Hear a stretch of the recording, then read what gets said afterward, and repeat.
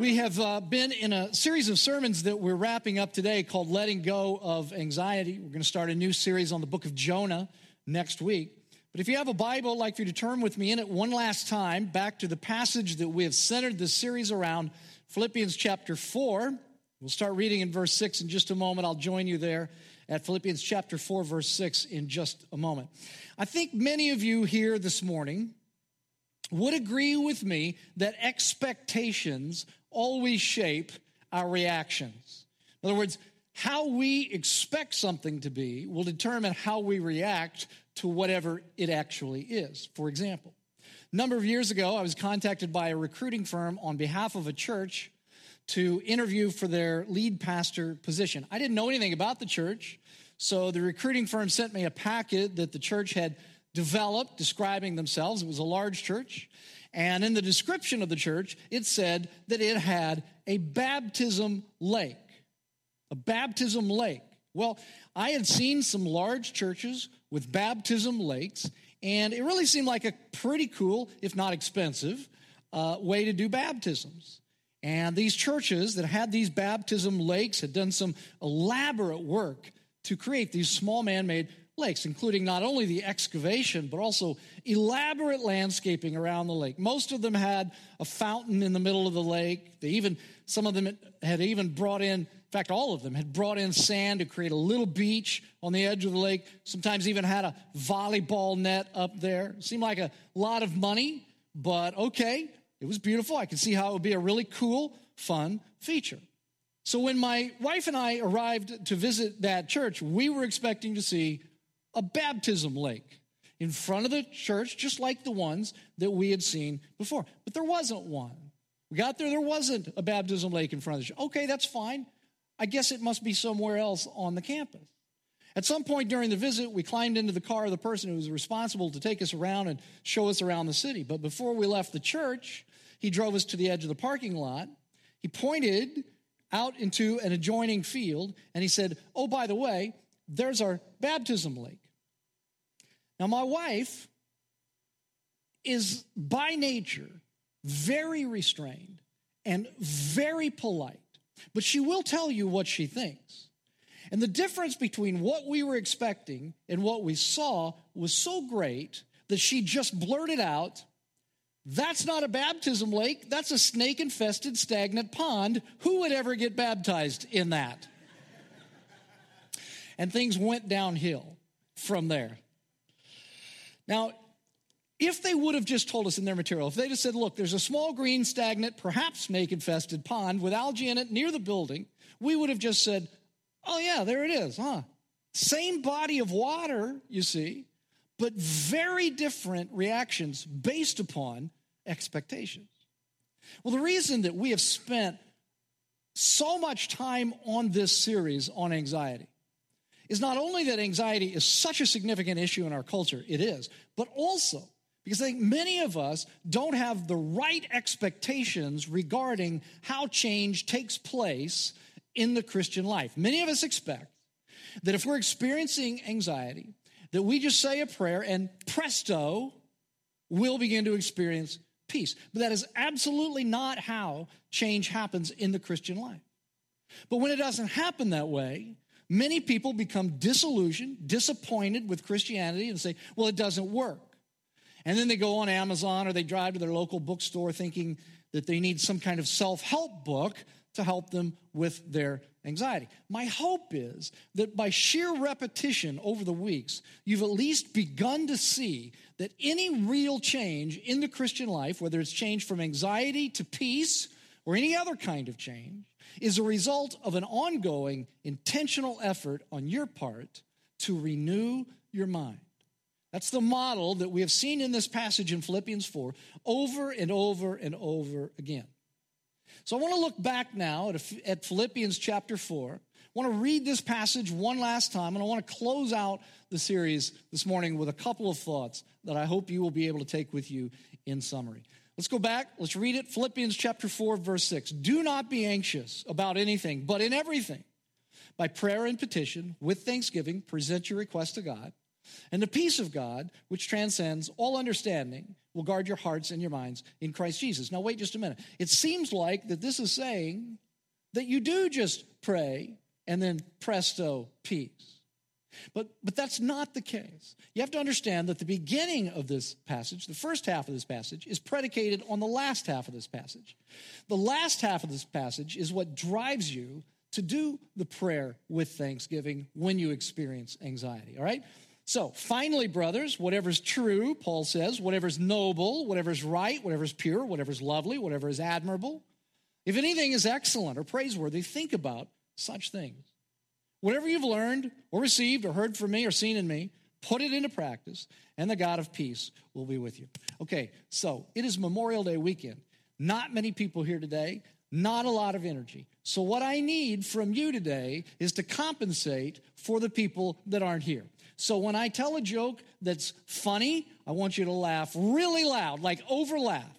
When I tell a joke that's not really funny, I want you to over laugh really loud, okay? Give me some energy, give me some feedback this morning, all right? You with me? It's going to be a long morning. Okay, let's wrap up this series by talking about one thing you must be if you want to let go of anxiety, and one thing you must not believe if you want to let go of anxiety. One thing you must be if you want to let go of anxiety, and one thing you must not believe if you want to let go of anxiety, okay? So we're going to talk about this morning. This is how we're going to close the series out. And let's start with one thing that you must be. And I know I've made this point, perhaps ad nauseum, throughout this series, that the word in verse 8 that is translated think, it's the Greek word logizomai. It's a word that means to meditate upon something, to think deeply about something, to be intentional in your thinking about something. And in this case, the object of that thinking is this list of words that Paul mentions in verse 8. Paul says you have to meditate on these words and the implications of these words for the circumstances that you find yourself in that are creating anxiety in life. Not because they're magical words, but it's because these words represent the kind of thoughts that a person who has believed in Christ is now able to fill their mind with. In other words, these are kingdom of God reality thoughts. Okay? These are the kinds of things that you can think now that you're a person who's part of the kingdom of God. You see, before that, you would have never thought these kind of things. Now that you're a believer in the Lord Jesus Christ, you can fill your mind with these kinds of things. All of this is what the Apostle Paul calls renewing your mind. It says, be transformed by the renewing of your mind, another passage. But, and I hope you will listen to me on this, some of you live with anxiety. I say some of you, not all of you. I recognize that anxiety can be genetic. But for some of you, the reason that you don't experience this peace that transcends circumstances is that you aren't ferocious about renewing your mind. And one thing you must be, if you want to let go of anxiety, is ferocious about renewing your mind. You must be ferocious about renewing your mind. Now, here's what I mean. Many of you come here on Sundays, you listen to the message like this one, and you think to yourself, oh, that's nice. That's a really good point. I'm going to underline that in my Bible. I'm going to write that down somewhere. Never thought of that before. But you know what happens? You get busy. You get busy with your work or your kids or your social life or whatever. And busy people aren't ferocious about renewing their minds. Busy people are ferocious about other things, but not renewing their minds. You're ferocious about your career. You're ferocious about getting your kids into every sport you can get them into in every season. You're ferocious about making sure that you're at the right social events. But when it comes to renewing your mind with spiritual truth, there's a kind of passivity, a kind of sleepiness, an indifference almost. There's no ferocious, proactive thinking. Because the busy person is too busy to really think about the implications of their beliefs deeply. Busy people want to believe that there's some other way to experience peace, to stay busy and yet to be peaceful. Surely there's a pill I can take or a self-help book that I could thumb through. And by the way, I'm not knocking medication if you need it to help deal with your anxiety. That's often very legitimate. I'm just saying that for many of you, you need to understand that there is no way to be busy and to be ferocious about renewing your mind at the same time.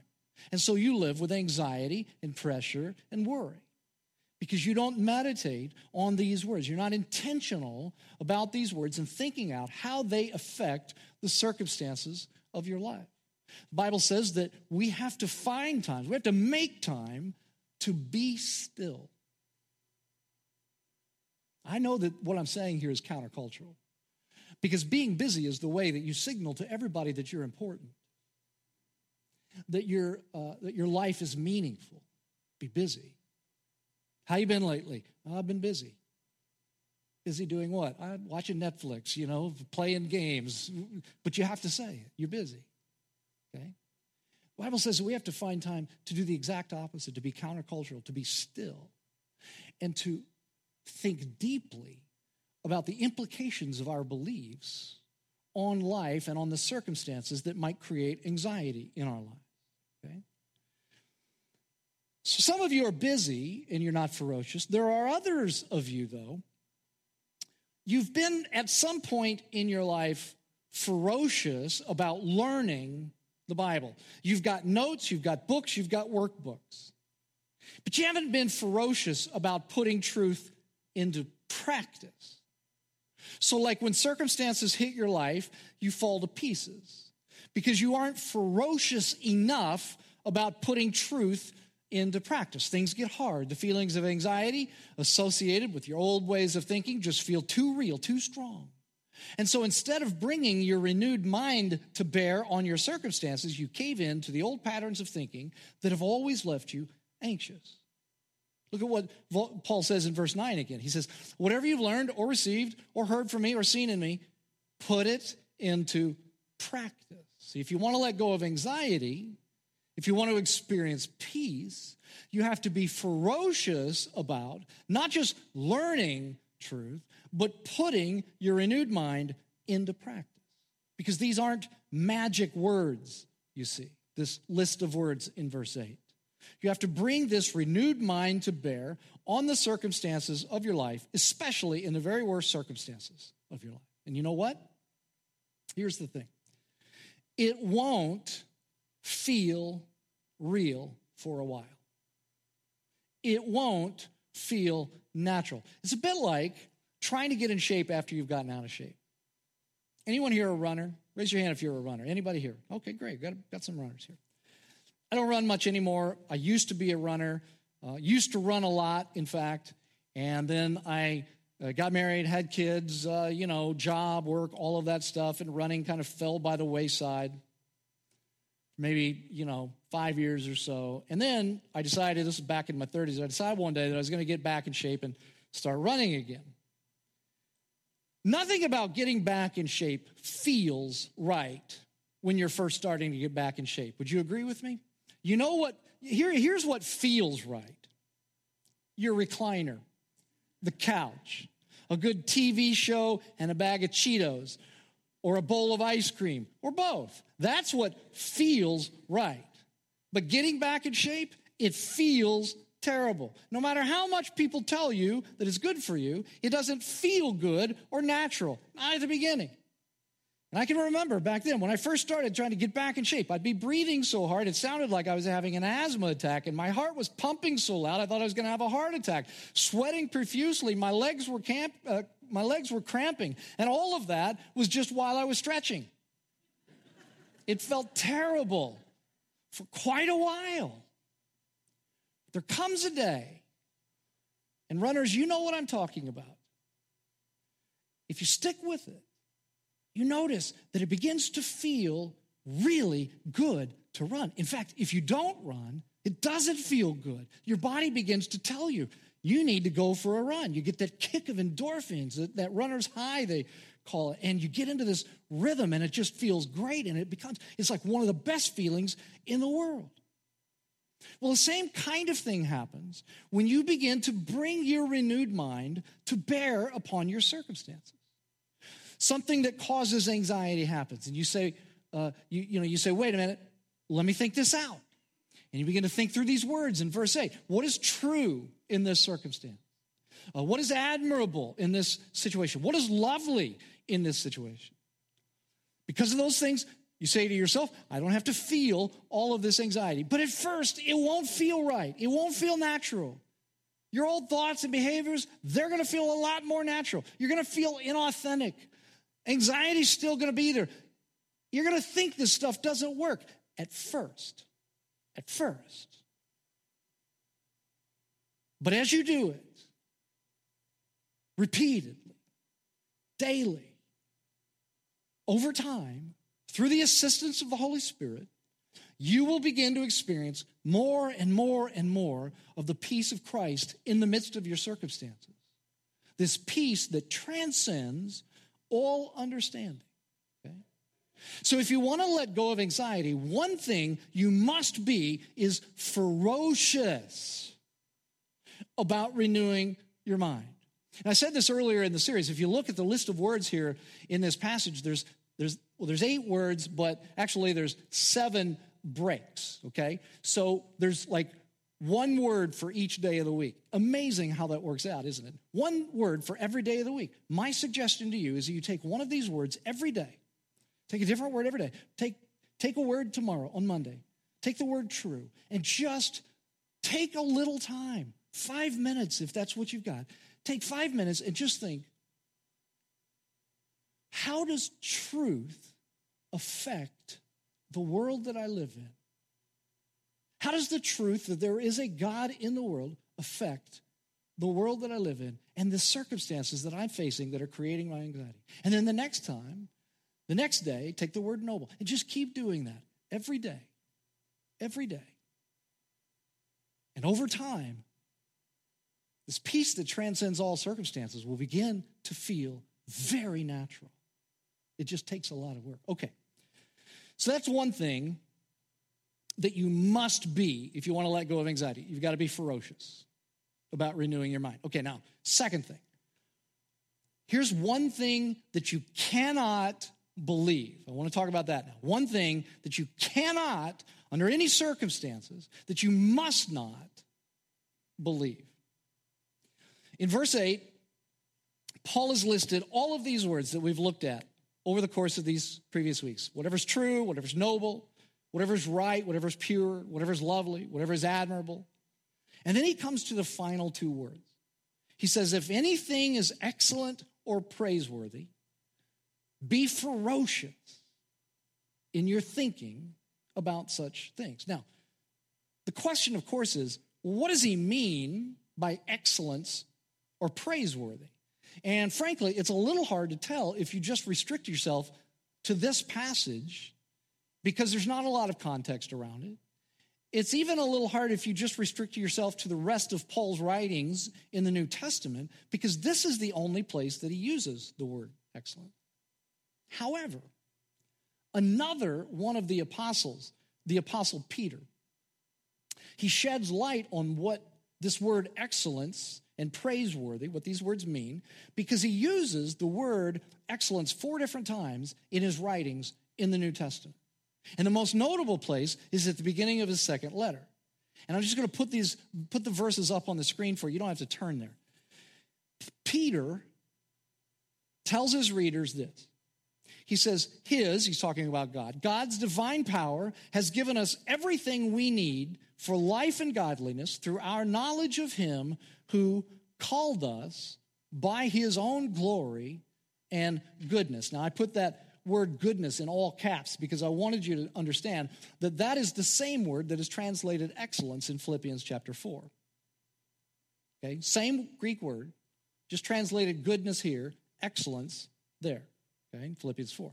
Now, I want you to notice how Peter is using this word. He's using the word excellent to describe how God goes about calling people into relationship with him.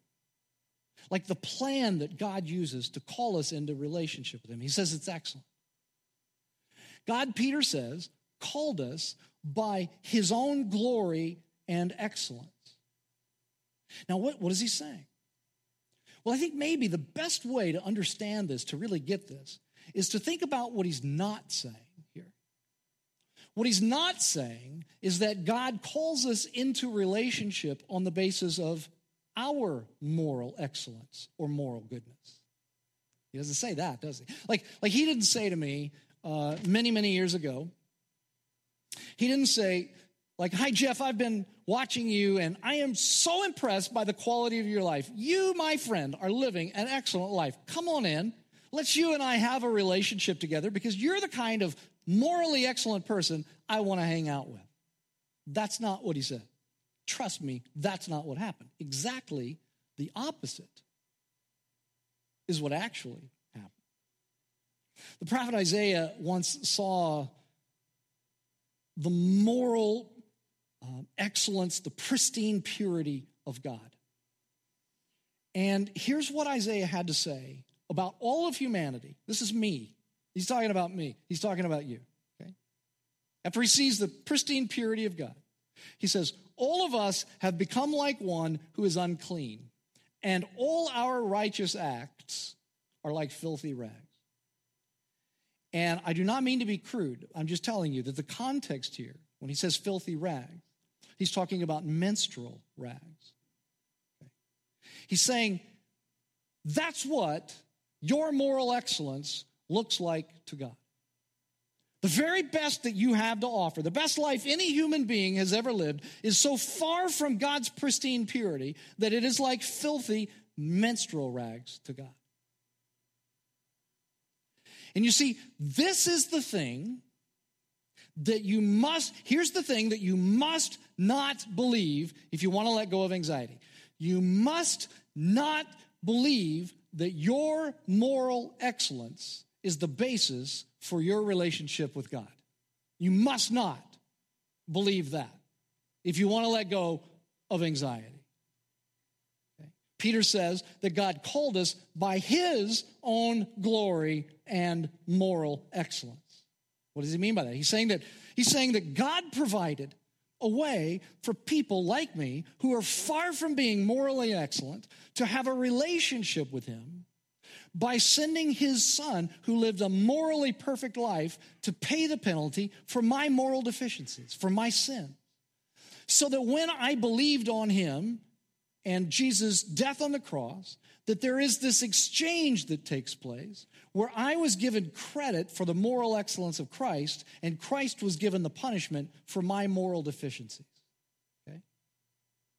And if you think about it, what are we really talking about here? What are we really talking about here? We're talking about the gospel. The excellent and praiseworthy plan by which God found a way for broken sinners to have a relationship with him. So back in Philippians 4, when Paul says, think about anything that's excellent or praiseworthy, he's talking about the gospel. He's saying, think about that. Think about the implications of that if you want to let go of anxiety. See, if you want to let go of anxiety, you must not, under any circumstances, believe that your moral excellence is the basis for your relationship with God. You will never experience real peace if you believe that. Paul says if you want to let go of anxiety, you have to believe in the excellent and praiseworthy way that God found to restore broken sinners to relationship with him, what we call the gospel of Jesus Christ. Now, here's something that I have learned over the years that I've been in ministry. Christians think that the gospel is for people who don't believe in Christ yet. They need to hear the gospel. But what I've learned over the years is that Christians need to hear the gospel as much as non-Christians need to hear the gospel. And do you know why? Because here's what Christian people tend to do. You come to faith by believing in the grace of God demonstrated in Jesus Christ. You believe the good news of God's excellent and praiseworthy plan to rescue you, and you believe that it's not your moral excellence, it was his. You get that when you first come to believe in Jesus, okay? That's how you come into the faith. But then, here's what I found. Christian people, after they've become a believer in Christ, like here's what you do. You start to try to make your moral excellence the basis for your ongoing relationship with God. So like you started believing that it was Christ's excellence, and then you start believing it's yours. And it creates enormous anxiety and stress and pressure in your life. You listen to some pastor somewhere who tells you that that you have to read the Bible so much every day, and you have to pray so long every day, and you have to evangelize so many people every week. And then all of a sudden you begin to realize, I'm not doing all of those things. And you begin to feel stress and anxiety because you think that your relationship, now that you're a believer, is based upon your moral excellence. And it robs you of any peace that you might experience. But that is not the gospel. You know what that is? That's religion. And I want to show you the best way that I've ever found to explain to people the difference between religion and the gospel. Here it is. And we're going to put up on the screen for you. Religion says this. Religion says believe plus obey, and then you're saved. Like then you're in the good graces of God.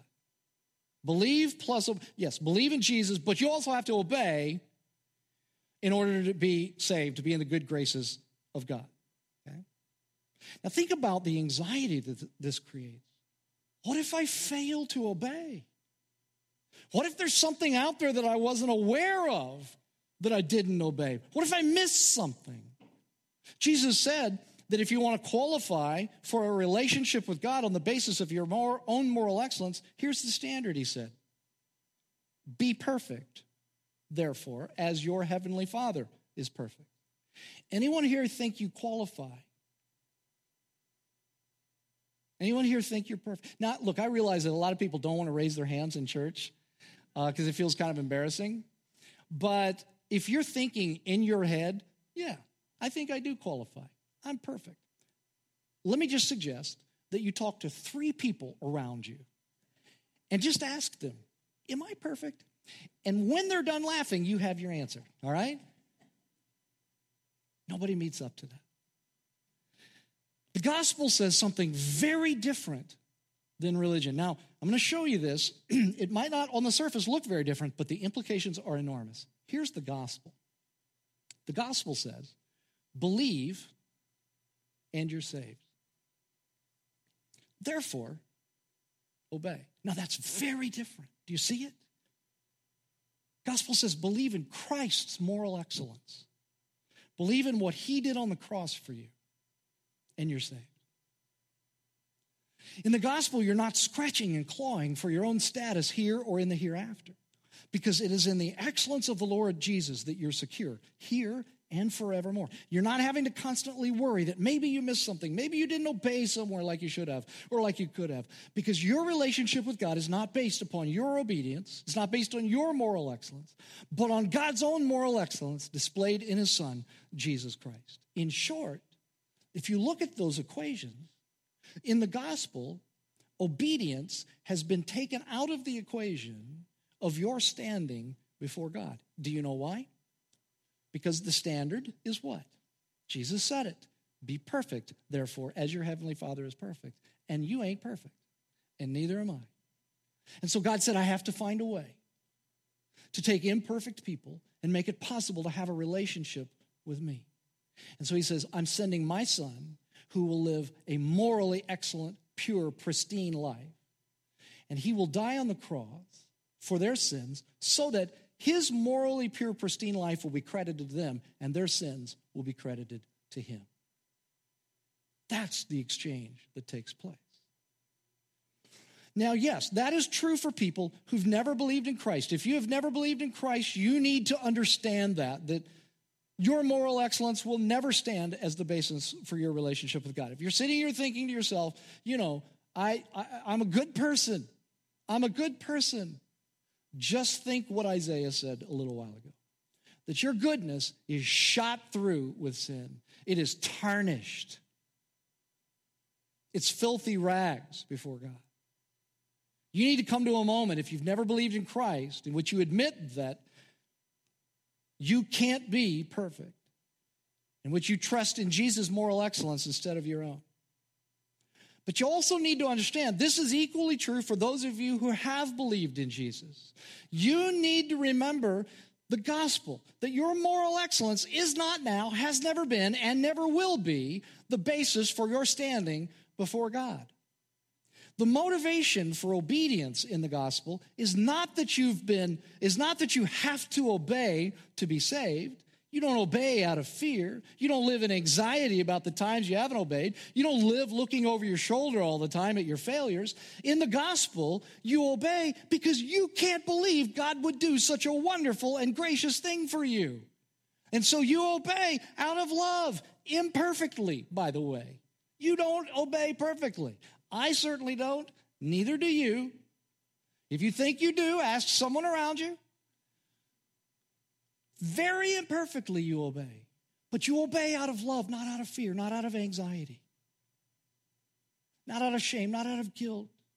You obey out of love because you can't believe God would do something like this for you. And so when you find yourself in those times that all of us find ourselves in, when you're overwhelmed by the broken pieces of your own moral failures, you remember the glory of your Savior who died for those sins and who is now putting you back together piece by piece. If you want to let go of anxiety, you must not under any circumstances believe that your moral excellence is the basis for your relationship with God. You will never experience peace if that's what you believe. A little over a week ago, let me close with this. A little over a week ago, I spent some time with a woman in our church who's been diagnosed with terminal cancer. She's been living with it for a long time, but it appears that the end is near. And she wanted to meet with me to plan her memorial service because she had some very specific things that she wanted to make sure that I communicate at that service. The woman's been a Christian for a long, long time.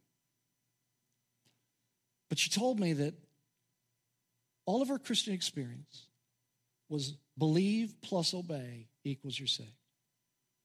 And that she constantly lived under this anxiety and fear and guilt and shame because of that.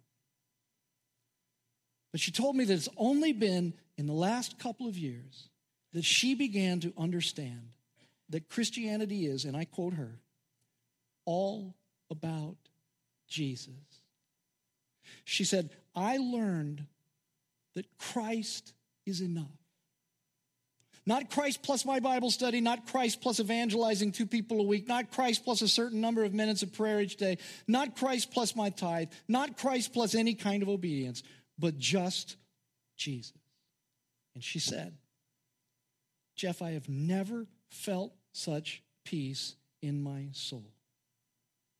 Here I am, she said, knowing that one day soon I'm going to die, and all I feel is that I cannot wait to meet Jesus in person. That's peace that transcends all circumstances. And I don't know if you heard what she said or not. But she said, it is not religion that's giving me peace. Not believe in Jesus plus go do something. She's saying it's the gospel of Jesus only. The gospel of Jesus' excellence that has given her a peace that is transcending all understanding in the midst of her mortal circumstances. And you see, in the end, it is the excellent and praiseworthy gospel that will change you from an anxious person to a peaceful person. You want to let go of anxiety? You must be ferocious about renewing your mind. That's what verse 8 has been all about. You must be ferocious about renewing your mind. And then those last words, excellence and praiseworthy. You must not believe that your moral excellence is the basis for your relationship with God. Would you bow your heads with me?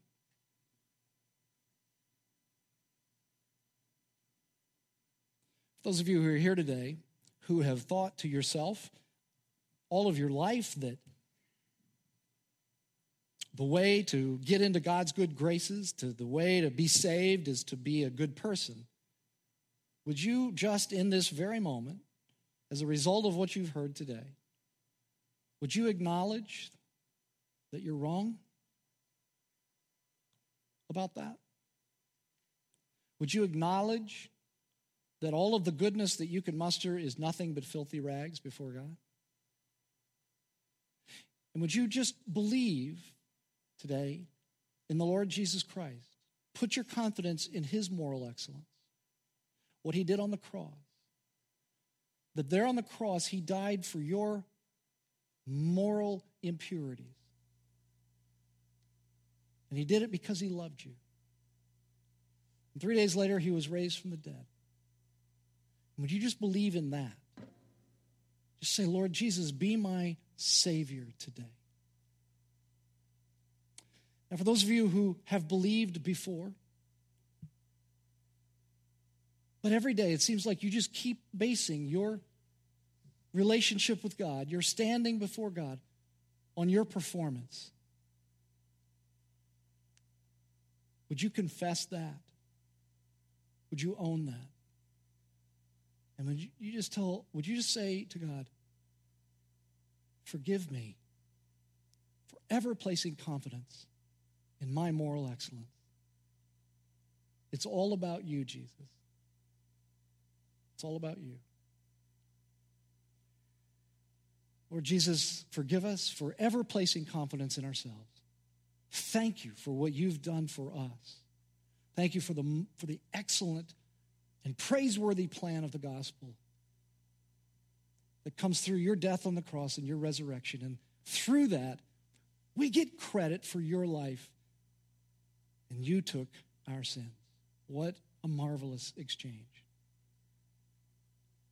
Lord, give us peace. Give us your peace. Those here who are here today that are struggling with circumstances that are creating anxiety, Lord, would you take this deeply into their souls. Make us all ferocious people about renewing our minds.